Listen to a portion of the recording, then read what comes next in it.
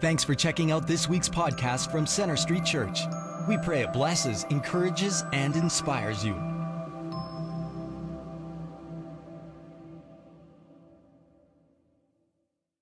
As a way to introduce us to the sermon this morning, I've asked Matt Shore to be with us, and Matt is our pastor of our children's ministry here at Central Campus, and I've asked him to share a bit about our children's ministry, but specifically what he and his staff and the leaders that we have are doing to try and help these children that are a part of our church to grow up, to become more like Jesus. And so we'll get there in just a moment, but Matt, thank you so much. Thank you for having me. For being here with us. And it's great to be here. Hello, Big Church. That's what we call in children's ministries. That's what we call you. Hello, Big Church. And it's great to be here. Thanks, Kent, for letting me out. Yeah. And you're welcome. Letting me come we'll join let you. Out once in a while. It's good. It's good to be here. Well, Matt, I know that the majority of our church actually don't know the magnitude, the breadth, the scope of our children's ministry. So start us off there. Fill us in on sort of the big picture of our children's ministry area. Absolutely. Well, we're just blessed to have a lot of kids who love Jesus and who want to be here. And every weekend we have over 650 kids that join us in children's ministries. And we know that a lot of our families, because of how busy they are and the things that are going on in their life, a lot of our families can actually only come to church once or twice a month. And so that number is actually a lot larger, how many kids we actually have coming here. We have an amazing volunteer team who inspires me every week in the work that they're doing. We have over 130 volunteers every weekend that join us in serving in children's ministries. Everything from large group teachers, worship leaders, small group shepherds and leaders, our hospitality team. We have also our task teams and our prayer teams that help us as well during the week. This year, we've had over 55 children already accept Jesus as their forever friend. And it's not one of those, I know, hey, it's exciting. And it wasn't, my hand up in the back. It was, no, I want to know Jesus and I want to be his friend. Yes. And I want him to be my friend. And, God is growing and moving in our ministry. And that comes with some challenges, but we are excited to see God transforming the hearts and the minds of our children in our church. We're looking forward to a big event that's coming up for our church at Easter time. We're having our Easter experience in children's ministries in the first week of April. And we're looking forward to the huge impact that's going to come up as a result of that, as we have hundreds of children at each service, and many of them who are going to hear about Jesus for the very first time. So that's kind of the glimpse. Great. And then, you know what, how many of you were handed a bulletin by a student wearing a yellow shirt as you came in this morning, right? I forgot. Yellow shirt, kids. Yeah. That's our servant action leadership team, or SALT team. So we have 150 grade 5, 6 kids who are part of our servant action leadership team, our SALT team. And they are serving all over our church so that they get to know this place. And it's not just my parents' church, but it's something that I belong to and I serve in. Yeah. Thanks for reminding me of that. Big scope, right? Our children's ministry area. Now, on a weekend, you and your team, all of our leaders have about an hour to an hour and a half with our children every weekend. Yeah. So just give us a glimpse of what you are trying to achieve, right, in the lives of our children when you have them for that period of time. Yeah, well, we recognize how important you as parents are in the spiritual formation of your children. So on the weekends, we want to supplement on the weekends what you as parents are doing in your homes during the week. And, we exist as a ministry to partner with parents so that children can hear the voice of God, so that in his timing, they can respond to him and become fully devoted followers of Christ. And we want all of our kids not just to know a lot about God, but we want them to experience him and to have a real and living and growing relationship with him. And it looks a little bit different for all of our age groups, but upstairs we have our early childhood floor. And so up there we want all of those kids to know that God loves them, that God made them, and that Jesus wants to be their friend forever.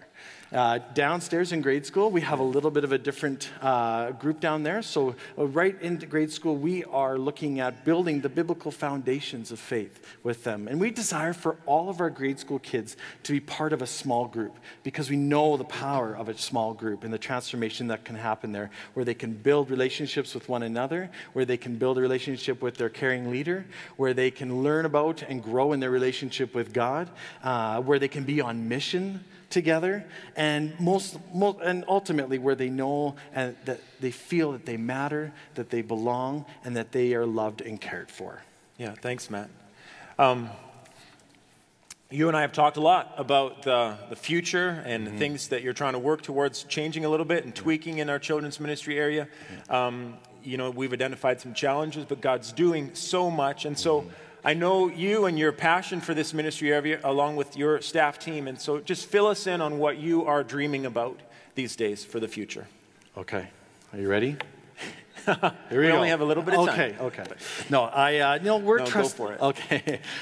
We're trusting God for some amazing things in our ministry. Yeah. And we know that over 70% of Christians today, adult Christians, have said that they accepted Christ before the age of 14. And so we know we have a window of opportunity in a child's life where they're receptive to the things of God, want to know more about God. And so we want to use this opportunity to invest in them and to introduce them to Jesus. And so we're dreaming and we are praying for a day when more and more children are coming to know Christ because of a hunger for Him. We're dreaming of the day where we have kids out of this love for Christ, they're inviting all of their unchurched friends to come with them to church because they want them to know about the Jesus that they love. Where we as a congregation, where we celebrate like we did today, a life that's been transformed through Christ, and we see children being baptized during our services, where we have many, many more children being dedicated, and their children's taking those first steps towards what it means to disciple their child. And I'm dreaming of the day where children are engaged and encouraged and inspired through meaningful worship, through teaching that connects with them, through small group experiences where we can apply what God is saying to our lives. And most importantly, I'm dreaming of the day where every week they are connecting with God. And I mentioned earlier that our grade school kids, we want all of them to be in a small group. Yeah. And I don't know if you knew this, but our small groups, they're not so small anymore. It's kind of ironic, but they're not so small anymore. And God has been doing some amazing things in our small groups in grade school. And a lot of our groups have actually gotten bigger and have ballooned to over 20 kids in a small group with one adult. Can you imagine? Yeah. It's wonderful.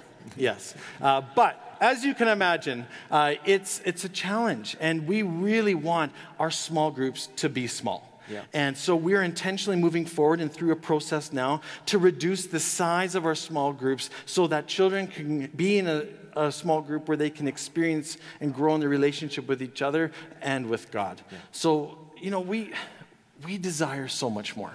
Yeah. And I'm dreaming of the day. I get really excited about it, but I am dreaming about the day when, because of all the amazing things that God is doing in our children and our families, that they are inviting all of their friends to know and to learn about the Jesus that they love, that we have to build on to this facility because we can't hold all the kids that are coming to us. And I don't know if you knew this, but it's exciting, yeah. But those of you that are parents here today will know this. At 11 o'clock, our service, it's our biggest service, but we are full already. We cannot put any more children in if we wanted to. And so it's an amazing, amazing challenge, but we're so excited about what God's going to do through that. My friends, we have a huge number of kids coming to us every weekend.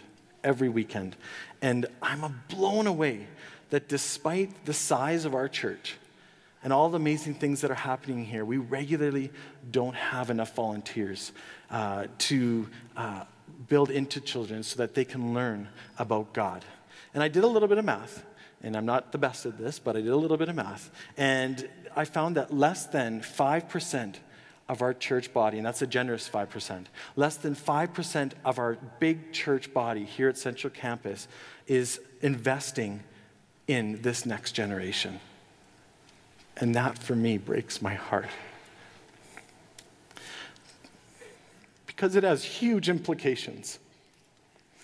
Did you know that right now, during this service, there are 50 to 100 children that are sitting in our chapel, sitting in our cafeteria, in the Galleria, and they're sitting there because we don't have enough people to bring them in, or we don't have enough space for them. Did you know that each weekend we have 15 to 20 new families who have never been to our church before, and many of them have never heard about Christ? Did you know that every weekend we're short volunteers, and we have our team members who step up and say, you know what, I'm going to do 2 services this weekend because I don't want to see any child turned away. And knowing these things, it keeps me up at night, and it breaks my heart. Because I know that God has so much more that he wants to do in and through us, that we haven't even scratched the surface yet of what is possible. I want our church, and I want us to be a people of action, not to be passive spectators, to be watching life go by. I want us to be known as that church who is moving forward in the mission that God has called us to, where all of us, not just the 5%, but all of us are all in as we step forward, as we step out and be the hands and the feet of Jesus in the lives of our children and our youth and our families. Yeah. That's a little glimpse of my dream. You know what? That's great. With the hundreds of kids that come every weekend that are part of our ministry area, church, we're an extended family. It's our responsibility to invest into the lives of these young ones. And thank you, Matt, for that challenge. And God is doing amazing things through our children's ministry area. Yeah. But we need to let you know as well as a church family, right, about the challenges that we're facing as well. And Matt, I love your passion. It's so clear to me. You are just so well positioned here to lead in our children's ministry area. And so just give us as a church family a glimpse of what's underneath you that makes you motivated and your team motivated to do what you do and lead children's ministry here. Tell us why you do this. Okay, well, I believe that Jesus has a very special love for children. He has a soft spot for them. And I see in Scripture Jesus telling his disciples to not stop the children from coming to him. And we read that Jesus, his last words to us were, go and make disciples. And I can't think of anything more important than introducing kids to Jesus and to helping them to be more like Jesus and helping them to do the things that Jesus did. I can't imagine anything more important than that. Yeah. And I encourage all of you to step out in faith and come be part of our team so that you can help children hear the voice of God so that in his timing they can respond to him and become fully devoted followers of him. And I'm going to be in the atrium after the service, and I would love for you to come say hi, and then for us to explore what it means for you to be part of this exciting journey in children's ministries. Thank you for having me. Yeah. Thank you, Matt. And Matt, I want to thank you and your team for the way that, and I think of, some leaders in children's ministry faces are coming to my mind of the ways that my kids have been impacted by being involved in our children's ministry. So thank you for that. And thank you for your team. Can we just thank Matt? And you know what? Let's clap loud enough so that the volunteers that are serving back there can hear us, okay? Thank you.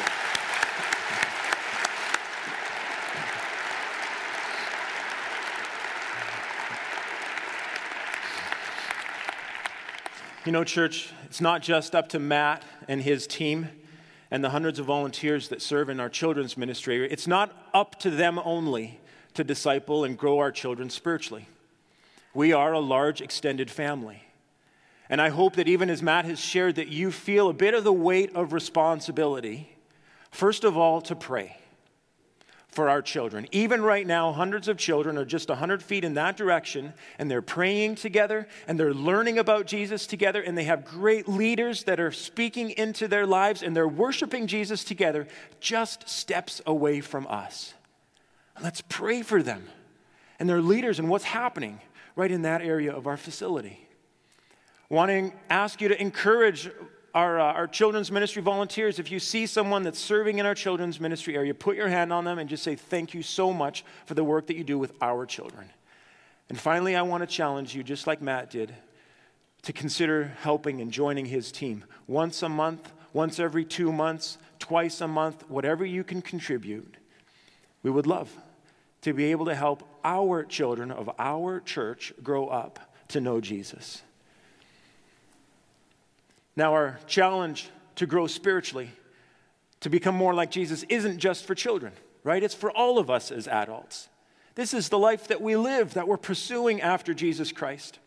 Ephesians chapter 4 says this. It challenges us to grow up, to become fully mature, attaining the whole fullness of Jesus Christ, to become exactly like he is. The present series that Pastor Henry is teaching us about Christianity 101 is all designed to help us be grounded in the essentials of our Christian faith, the foundation elements of who we are and what it means to be a Christian. All of our ministries are around here, are orchestrated and designed to help us all grow spiritually, to become fully devoted followers of Jesus Christ. That's our mission statement as a church, and if you didn't know, Center Street Church exists to help introduce people to Jesus and help them become fully devoted followers of Jesus Christ. That's why we exist. This is the invitation that Jesus has for us as human beings as we live our lives. This is our mandate. About 3 years ago, when our children were 6, 4, and 2, all of them 22 months apart, my wife and I actually felt like we were emerging from 6 years of constant sleep deprivation and, all that's involved in raising little kids. I actually talked to some parents after the first service, and they said, I identify with you. We're constantly sleep deprived. But my wife and I, we were emerging out of this phase, and we were asking ourselves the question, so what's our goal in raising our children? What's our purpose? What are we aiming for as we raise these little ones up? And it was about 2 or 3 years ago that we decided, what could be more important than if we saw our role as making disciples of these little ones? We're not just parenting them. We're not just raising them up to be moral people. We're not just educating them, making them smarter. But our goal is to make disciples of these little ones so they see themselves as following Jesus Christ. What could be more important than that? So my wife and I, we constantly say we're discipling our children. Jesus is our model, isn't he? Of making disciples. The word disciple actually means pupil or student or apprentice. And in the ancient Jewish tradition, a Jewish rabbi or teacher would invite 1, 2, 3, or 4 young boys to come around him and be his disciples. And he would invest into their lives spiritually so that they would grow up. And Jesus followed that same Jewish ancient tradition, didn't he? We know that Jesus had at least 72 disciples, but we know that he had 12 of these young men that he invited to be in closer relationship with him. Jesus invested his time, his emotional energy, relational energy. He invested his knowledge and intellect. He invested his finances into these 12 young men so that they could in turn develop others and make disciples. This is the pattern that we see in Jesus' life. Through all of the Gospels, Matthew, Mark, Luke, and John, we see the word disciple showing up all over the place. And in the first part of Acts, we see the same thing. Disciple, that word is littered all throughout the first chapters of Acts. In fact, in Acts chapter 19, Paul says that he met daily for a period of 2 years in the hall of Tyrannus to invest into his disciples, to pour his life into them. Every day for 2 years. But a curious thing happens. After Acts chapter 21, we actually don't see this word disciple showing up in the concluding chapters in the book of Acts. It just doesn't show up there. In fact, the word disciple doesn't show up in Paul's letters, Peter's, or John's letters. Even though we know that all of them had disciples, and their people that they were investing in had disciples of their own. But where did this word disciple go, and why? Why does it sort of vanish after Acts 21, in the concluding chapters of Acts? Well, author Mike Breen and others have thought a lot about this, and I want to acknowledge their influence in this sermon. But the answer to this question is found in our passage that we're going to look at this morning, 1 Corinthians chapter 4, verses 14 to 17. And I'll read this in a moment for you. Follow along in your Bible. But in this passage, Paul gives us a new picture of making disciples, a new metaphor, a new image that Jesus invites us to function like in the church today. The Jewish picture of disciple making was a Jewish rabbi and his students. But Paul gives us a new picture. And as we understand this new metaphor that we see here in 1 Corinthians 4, this new picture, this new image, it will lead me to ask you two questions. The first having to do with how you are growing spiritually, and the second being how you are helping others grow spiritually. So 1 Corinthians chapter 4, verses 14 to 17, Paul says this to the Christians in Corinth. I'm writing this not to shame you, but to warn you as my dear children. Even if you had 10,000 guardians in Christ, you do not have many fathers. For in Christ Jesus, I became your father through the gospel. Therefore, I urge you to imitate me. For this reason, I have sent to you Timothy, my son whom I love, who is faithful in the Lord. He will remind you of my way of life in Christ Jesus, which agrees with what I teach everywhere in every church. As we read this passage and others of Paul's writings in the New Testament, it's clear that he has men and women that he has discipled. Timothy is one of these people. That's implied right here in this passage. And Paul sends Timothy to the Christians in Corinth to show them Paul's way of life in Christ Jesus, which means that Timothy must have imitated Paul. And Paul's sending Timothy then to show what it looks like to these Christians to follow Jesus. But Paul doesn't call Timothy his disciple in this passage. He calls Timothy my son. Now, Timothy isn't Paul's biological son, but his spiritual son. And Paul calls all the Christians reading this letter my children. Now, obviously, they aren't his biological children, but his spiritual sons and daughters. And Paul says in here, I became your father, not their biological father, but their spiritual father. And Paul contrasts two words in this passage here, guardian against father. He contrasts these two words in this passage. You see it right here in verse 15. Paul says, even if you had 10,000 guardians in Christ, you do not have many fathers. Now, what Paul is saying here is critical to understand. Track with me here. The word guardian in this passage is the Greek word pedagogos. And this person, what would happen here is a Roman or Greek family would hire a guardian to be a part of the family. They would invite this person to be a part of the extended family, live with the family, truly be a part of the family.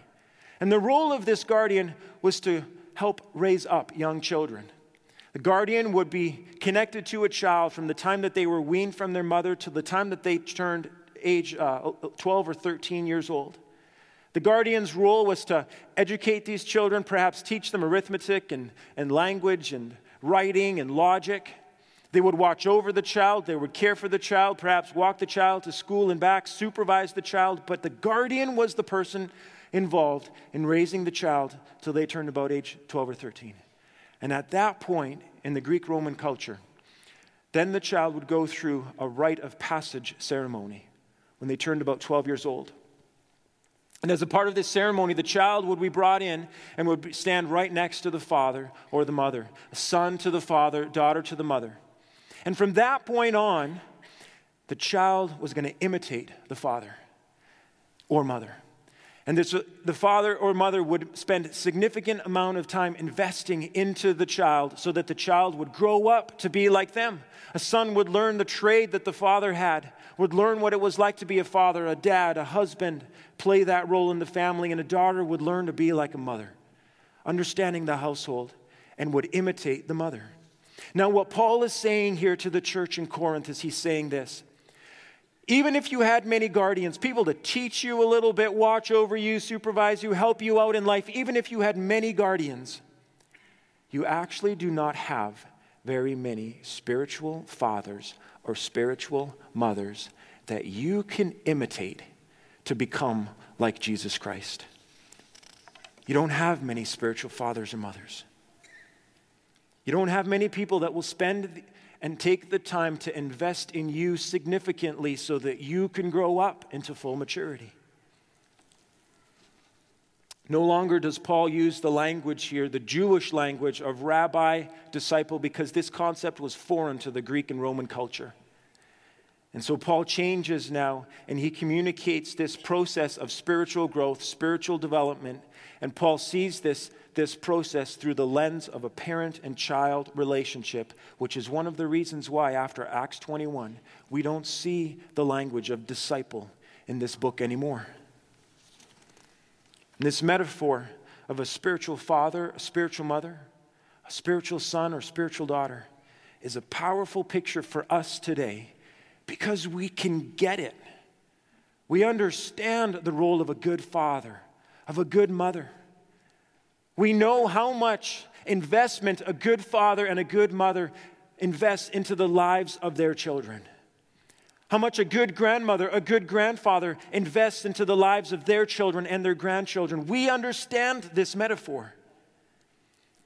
And as we understand this new picture in terms of our spiritual development, it leads me to ask you two questions about your own life. And the first is this: who is like a spiritual father or a spiritual mother to you? Who is like a spiritual father or spiritual mother to you? Another way to ask this question is, who is right now investing in you, modeling a way of following Jesus to you so that you can imitate them? As you're growing in your relationship with Jesus Christ, who is coming alongside to give you some guidance? And if you have someone in your life, if a name has come to your mind as I've asked you this question, then your life is just magnificently blessed to have a person like this in your life. Your life is blessed. And I believe we have a great need in our church today for spiritual fathers and spiritual mothers. What we need in churches across our country and our nation is an increasing number of wise and mature men and women who are willing to become spiritual fathers and mothers for others who want to grow and mature in their relationship with Jesus Christ. I mean, children need to see older and wiser people that they can imitate and copy and imitate their way of life. Middle school and high school students, university students, frankly, we all need someone.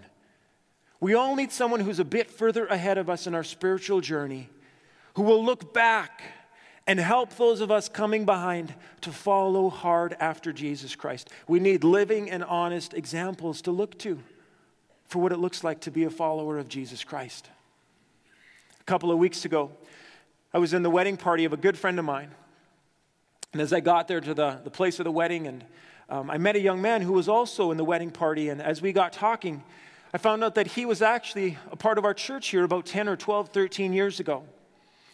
And he began asking me questions about our church, and we had a great conversation. And then he asked me, he said, you know what, is there an elderly man, and I'll just call him Sam. I said, is there an elderly man named Sam that's still a part of Center Street? And I said, I know Sam.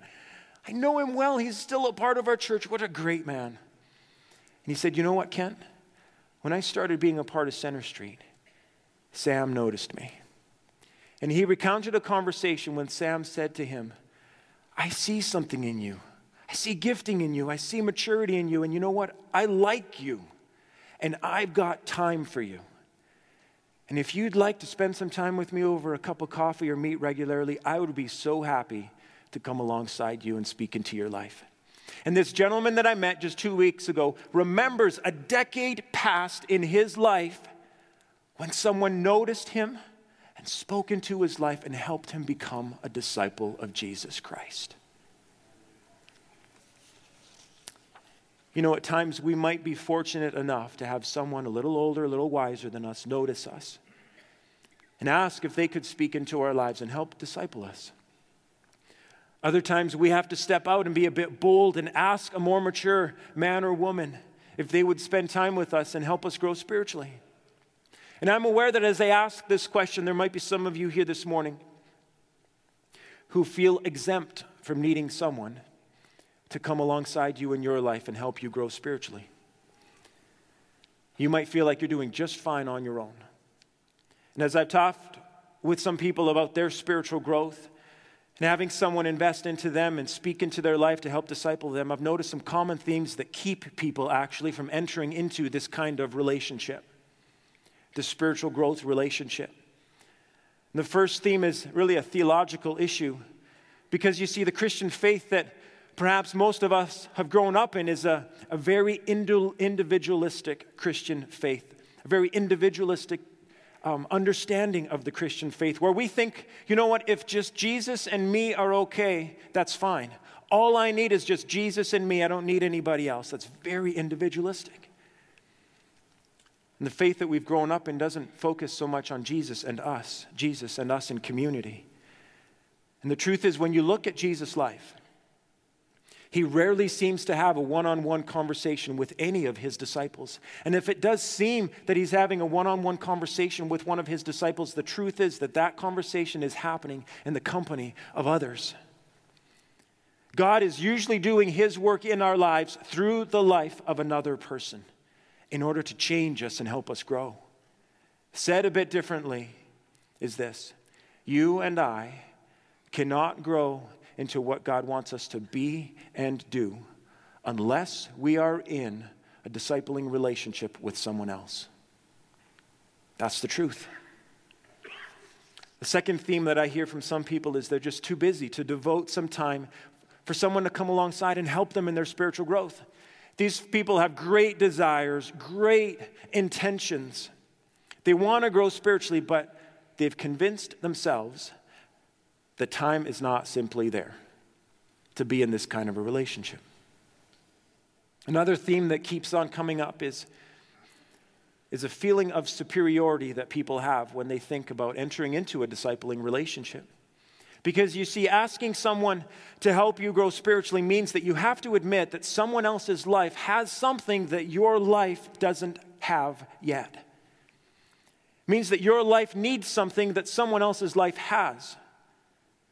And the truth is that if we want to grow to full maturity, continue to grow spiritually in our lives, in this amazing life that Jesus has for us, we have to relinquish the idea that we are strong enough on our own or that we have enough willpower on our own to live the Christian life alone.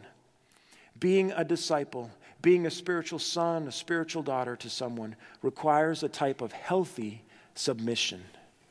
Healthy submission. When you enter into a discipling relationship, what you're essentially saying is that there's parts of Jesus at work in your life that he's not at work yet in my life, and I want what you have. Can you help me get that? Discipleship is about submission. And many people don't have the strength or the courage to submit to another person's influence in their lives. So my question to you again this morning is, who is like a spiritual father or spiritual mother to you? Do you have someone that's investing into you spiritually? Are you being discipled by someone? And if you want to grow to know Jesus more and more and more, then I encourage you, begin praying to ask God to bring someone into your life. Think about this question, reflect on it, take a step of courage, and just ask someone. Trick them. Just say, you know what, could I have just a cup of coffee with you? And then after that goes well, say, you know what, could I have a cup of coffee with you again? Right? And just ask them. Ask them if they would just help you out a little bit as you want to follow Jesus Christ. The second question I have is this: do you have a life that's worth imitating? Do you have a life that's worth imitating? As we look at the early church in Acts and how people were discipled, Paul gives us the clearest articulation of what was involved in a discipling relationship. We read here in verse 15 and 16 again. Paul says, "You do not have many fathers, for in Christ Jesus I became your father through the gospel." I became your spiritual father. Therefore, I urge you to imitate me. What Paul was saying here is, you don't have many people that will take the time to invest in you spiritually. And Paul uses this metaphor, right, of spiritual father, spiritual son, and so on, to get right at the heart of what a discipling relationship is all about, and it's about imitation. It's about imitation. To make this point even stronger, later on in 1 Corinthians in chapter 11, verse 1, Paul says this. He says, follow my example as I follow the example of Christ. Now, what Paul is saying here is not, hey, we want to imitate someone to become like them. No, not at all. We imitate people to become like Jesus. And it just so happens that often Jesus uses someone else in our life to help us become like Jesus. That's why Paul says, I'm imitating Jesus Christ, so follow my example, and we'll both become like him. A gentleman that was a spiritual father to my father. And when I was young, he had a significant influence in my life. In fact, he's the guy that bought me my first electric shaver. And his name was Willie Muller. He tells the story of when he was walking with his grandson, and Willie Muller, he's 6'4" or 5", just a tall guy, long, lanky arms and lanky legs. And he was walking with his grandson one day, going for a walk, and he's just, his big arms swinging back and forth. And he looked down and noticed that his grandson was trying to mimic his exact gait, right, of his arms and legs and everything. And Willie looked down at his grandson and said, son, what are you doing? And he said, Grandpa, I want to grow up to be exactly like you. Church, woven into the DNA of our little kids is this idea to imitate, to mimic, to copy. And if we're honest, it's true about us as adults as well.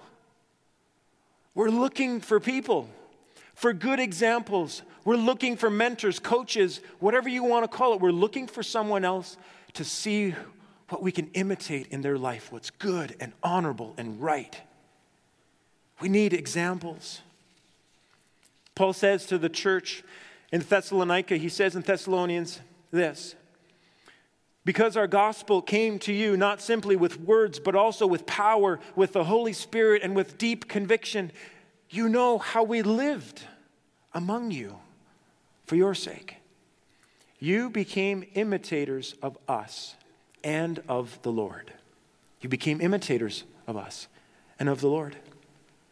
Do you have a life worth imitating? If anyone observed your way of life in following Jesus, would anyone want to imitate your life? Would anyone want your life? These are pretty heavy questions to consider, but necessary questions for us to keep reflecting on regularly. If we desire to have any worthwhile influence in this world, in the lives of others, for the sake of the gospel of Jesus Christ. This is a worthwhile question for us to reflect on.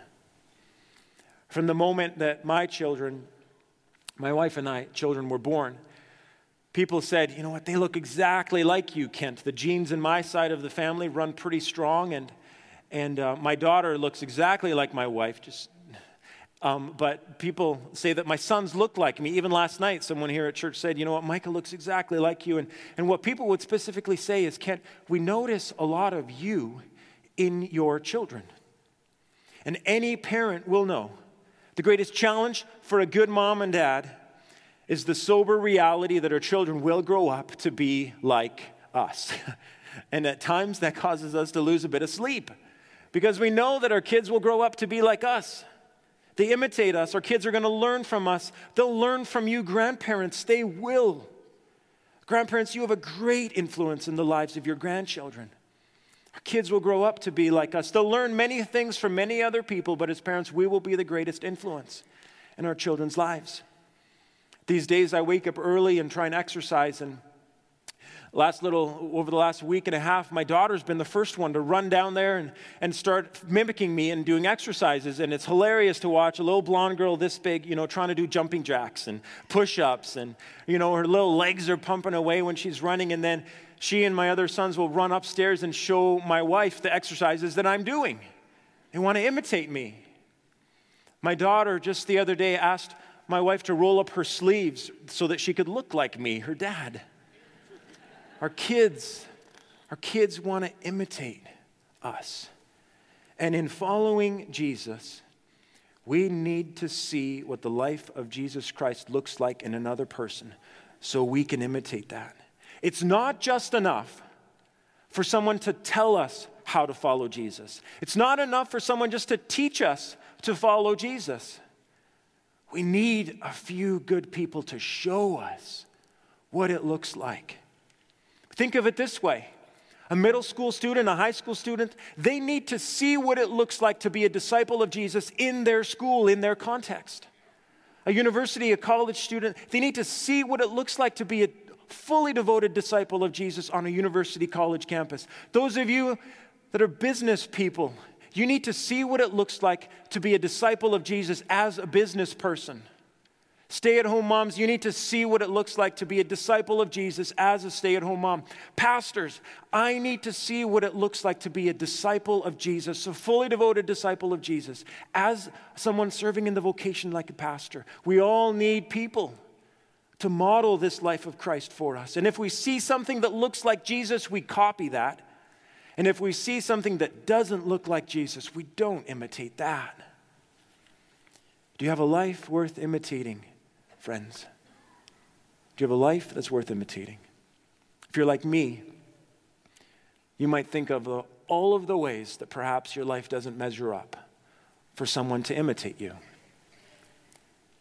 If we're honest with ourselves, at times we don't know if it would be such a good thing for someone to imitate us. At times our lives are hurried, they're chaotic. At times they're slightly depressing. At times our marriages have challenges. At times our lives are full with debt, overloaded with debt. At times our lives are incredibly busy. We may not be the best parents. At times our relationship with Jesus Christ might seem dry and empty, and we wonder if God's at work in our life at all. And I'm sure there are some very real areas in each of our lives that we need to pay attention to. We must not ignore. We continue to ask Jesus to help us with these areas of our lives. But nothing that I've just mentioned here would preclude you from inviting someone to come alongside you and imitate your way of life. Nothing that I've mentioned here would preclude someone from imitating your way of life. Our lives will never be perfect examples of following Jesus, but we need living, real, honest examples. That's the kind of life that we need to live. Think of Paul's life. The person that's saying, follow my example, he acknowledges in the New Testament his life's not perfect. He doesn't have it all together, but he continually says, you know what, follow me because I am sold out in following Jesus Christ with my whole life. And so follow what's good in me and we'll both become like Jesus Christ together. Our world needs a greater number of real, honest, living examples of what it looks like to follow Jesus. Younger people need your example, church. Need your example at every stage of life in order to see what a fully devoted life looks like following after Christ. And I know that most of you do have a life that's worth imitating. Not a perfect life, but a great life that others can imitate. And if you leave here this morning and you say, Ken, I agree with you. I do want to live a life that's worthwhile for others to imitate. Not a perfect life, but I do want to live this kind of life. Here's what's going to happen in your life. You are going to draw so close to Jesus Christ because you know that you're living the kind of life that you are okay with other people watching. What's going to happen is it will cause you to recover some spiritual discipline, some spiritual practices, prayer, scripture reading, Bible memory that perhaps have slipped in your life. You're going to bolster these up in your life. It will cause you to take your spiritual growth seriously. It will cause you to look to someone older and wiser, more mature, a little further along, so that you can pass on what you're learning from this other person, this spiritual father, mother in your life. If you want to live a life worth imitating, it will cause you to examine your life and give Jesus access to every area of your life. It will cause you to surrender once again fully to the lordship of Jesus Christ in your life. For your sake, but also for the sake of younger men and women, children, grandchildren, nieces and nephews who are watching the life that you live in Jesus Christ. For their sake, live a life that's worth imitating, church. You know, it's been my prayer. It's been my prayer that we would all be challenged this morning. Challenged from this new picture of a spiritual father, a spiritual son, this new picture of discipleship that Paul gives us, challenged by these two questions. I have been challenged by these two questions. And I trust that God, by His Spirit, is speaking to you. And I want to encourage you to spend some time reflecting on these questions and take the necessary steps of faith, small steps, to becoming fully devoted followers of Jesus Christ. Would you stand with me in closing prayer? And I want to invite the young lady who was baptized to come on up here. Just come on the platform with me. And can we just encourage her, right, for this step of faith that you've taken? It's great. Just stand right here. Now, church, like we always end our worship services, if you came here with concern, something heavy on your heart, we have prayer partners up at the front. Just join me in closing prayer. Holy Spirit, we've gathered this morning in your presence. We know that you're with us, and you long to speak to us. I pray for folks in this room that are just yearning to have a spiritual father or mother in their life, someone that they could talk to help them grow spiritually. Would you bring someone into their life that could help them along their spiritual growth journey? Father, for us all in this room, equip us, guide us, counsel us, motivate us to live lives that others could see Jesus in, that others could imitate. Strengthen us as a church as we desire to pour into the lives of our children that are a part of our church worship services each and every weekend. Father, for this young lady here, and the example that she's given to us this morning, public witness of following you, Jesus, wholeheartedly, we pray for her that she would continue on this spiritual journey, continue to grow every single day. Pour out your Holy Spirit on her and use the gifts that you placed in her to influence others to follow you, Jesus. I pray that you would protect her and all of those who are baptized this weekend from anything Satan might try to speak discouragement or lies into their lives from this public testimony that they've given. Watch over them, Jesus. Watch over this young lady. And now may the Lord bless you and keep you. May his face shine upon you. May Jesus Christ lift up his countenance upon you and give you his peace. May he give you peace. In the name of the Father, the Son, and the Holy Spirit. Amen. God bless you, church. We'll see you next week. Thanks for listening. We hope this message has impacted you. We'd like to challenge you to take it one step further and get connected. For any questions or prayer, please visit our website at cschurch.ca. You can also like us on Facebook or follow us on Twitter.